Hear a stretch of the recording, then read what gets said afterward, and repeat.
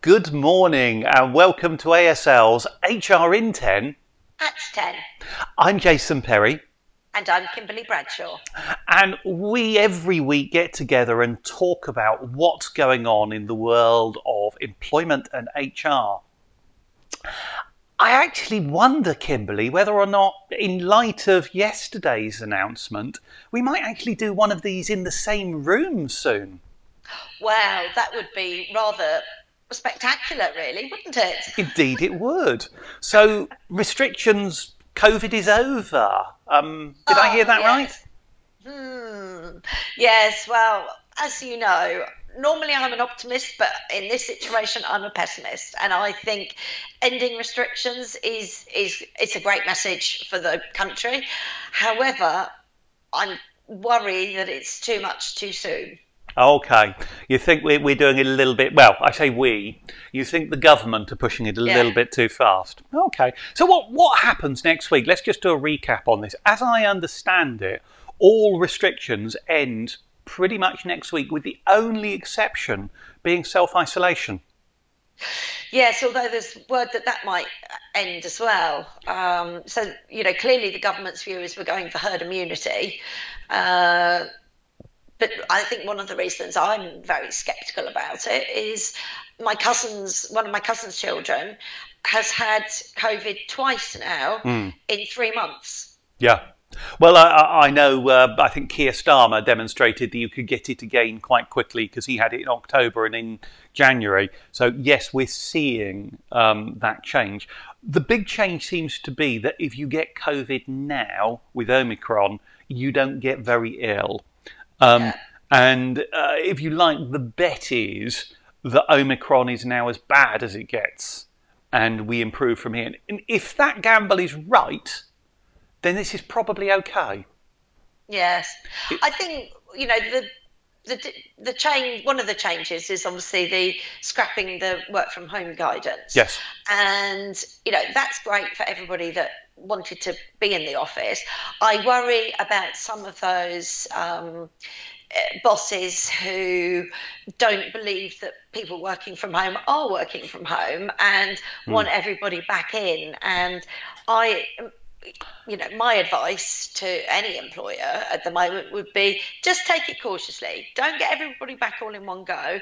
Brace yourself in case there's another thing, another wave of something coming, and be prepared to go back just in case. So there's always a plan B. Well, I'm going to throw your favourite phrase into there. I think it's about employee engagement.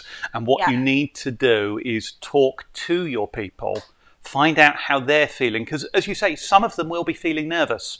And it's a question of pitching that at the right level.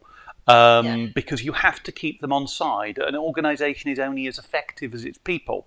So we need to keep them comfortable with the changes we're putting in. So by all means, bring people back into work, but you still need to run COVID risk assessments. Exactly. What you don't want is to find that suddenly COVID rips through your organisation and next week half of your people are isolating and can't work. And therefore you're an ineffective business. So I think there's some simple steps to take. But probably the right route is really through, shall we say, baby steps. Small changes, review them, see the impact. And hopefully we're doing this with falling case numbers because the numbers are dropping rapidly, aren't they? They are. I mean, my local area, we reached our peak a couple of days ago, but the last 3 days we've been coming down each day, which is great. There was a tribunal finding a couple of weeks back, and I can't remember it exactly, but it was just speaking to what you said about employee engagement. I think there was a lady that complained that she didn't want to come into work because she was concerned, and I think the ruling went against her. Yes, it did. So it's so important to get people on board. I think another concern for employers around all of this is that, they might now have to pay for tests. The testing centres are going to close. So, what's going to happen going forwards? Do we all need to, stock up while we can? Yeah, I think it's about planning and being prepared for what's coming. And as you say, at the moment, the simple changes this week or more to the point next week are the advice is return to a normal work environment. The advice from the government was consult your employer, contact your employer and ask for advice about how you safely return. So I think there needs to be a gradual and phased return. Face masks are no longer mandatory as from next week. But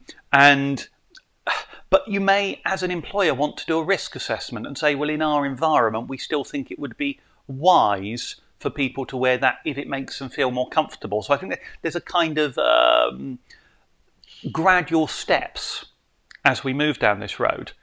But we think that the isolation may disappear by law within 2-3 months, maybe. Yes. And the intention then is we treat having COVID as you would treat having flu or some other virus that you wouldn't want spreading around your workplace. Now, most years we manage those things without having mass outbreaks. Yes, I think you're right there. And one thing you touched on, which has struck a chord with me, is the face mask issue. And I think that's another. It could be almost inclusion as well as employee engagement, because there will be some people that still want to wear masks for their own protection, and all employers need to make it clear that it's okay whatever you choose, and people should not be blamed, belittled or whatever for whatever their choice is, with or without masks. No, totally. And the environment should be non-judgmental in that way to help your people feel comfortable with the approach you and they choose together. One of the other really important things, and we've talked about this so much over the past couple of years, is the hybrid workplace. And I don't think that people want to return to a full-on work environment. And therefore, you've got to kind of plan this, how you return, but you also need to plan what the new world's going to look like. Yes, I wonder whether quite a few employers have already got this in place because they've been working with a hybrid model and assuming it's been successful for them. Why would they change? If they need less office space, it's a cost saving. It just depends on the line management style and approach, and whether it's more enlightened line managers who can cope with assessing in different ways. Sorry, my cat's just appeared there. Or whether it's somebody that if you're not at your seat, you're not working. Yes, yeah, indeed. While we're talking about employee engagement and the importance of getting them on side, before we run out of time today, I think we should just touch on how you record vaccine status if you want to of your workers, or whether you should. Yeah, or whether you do, or whether you know whether you do. You've been reading that piece of research. For that now, aren't I? So it was a people management survey, wasn't it? So we found that 33% of employers are recording vaccine status. 9% are considering recording it, 48% don't record it, and 10% don't know whether they record it or not. Yes. And that really made me chuckle. How can you not know?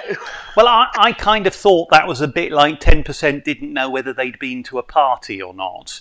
What was actually a work event. Yeah, absolutely, yes. Meeting. Now, bear in mind, this was HR people, and if anyone's going to know whether you're recording it, you'd like to think it's going to be HR people. Now, what I found fascinating is we in our HR forum yesterday actually talked about this in... I'm going to say in a statistically significant group of people to identify 33%, and no one was recording it. So, I know there are one or two employers, we know them like IKEA, I think it is, who have decided they're not going to pay sick pay to people who have chosen not to have a vaccine. But I'm wondering what other basis there is for asking people formally what their vaccine status is. And if that's even an acceptable reason. Exactly. I mean, it can only be philosophical beliefs, potentially. However, as we were talking about earlier, my concern is the potential for discrimination issues here for employers if they're asking. I think also, we're going back to our favourite employee engagement. We know one organisation that was at the forum yesterday who they know whether their employees are vaccinated because their employees tell them, because they're pleased to say, I'm safer than other people. Yes. But they know that informally. They don't record it. Yes, and they don't use it. Now, what strikes me is there are some employers, for example, that don't pay sick pay if somebody has injured themselves in an adventure sport. Let's say they do base jumping in their spare time. And they say, if you... My favourite. Absolutely. I'm trying to pick something suitably exciting there. And if you break a limb in an adventure sport, you won't get full pay. You'll only get statutory sick pay. Yeah. Now, that kind of seems okay to me, but... do you record in advance what adventure sports your people do? I doubt you do. I suspect what you do is when somebody goes sick, you ask them what their injury is, and then you say, and did you have a vaccine? And I think it's probably easier that way, and I can't yet see a clean way to collect this data and use it that's going to be GDPR compliant.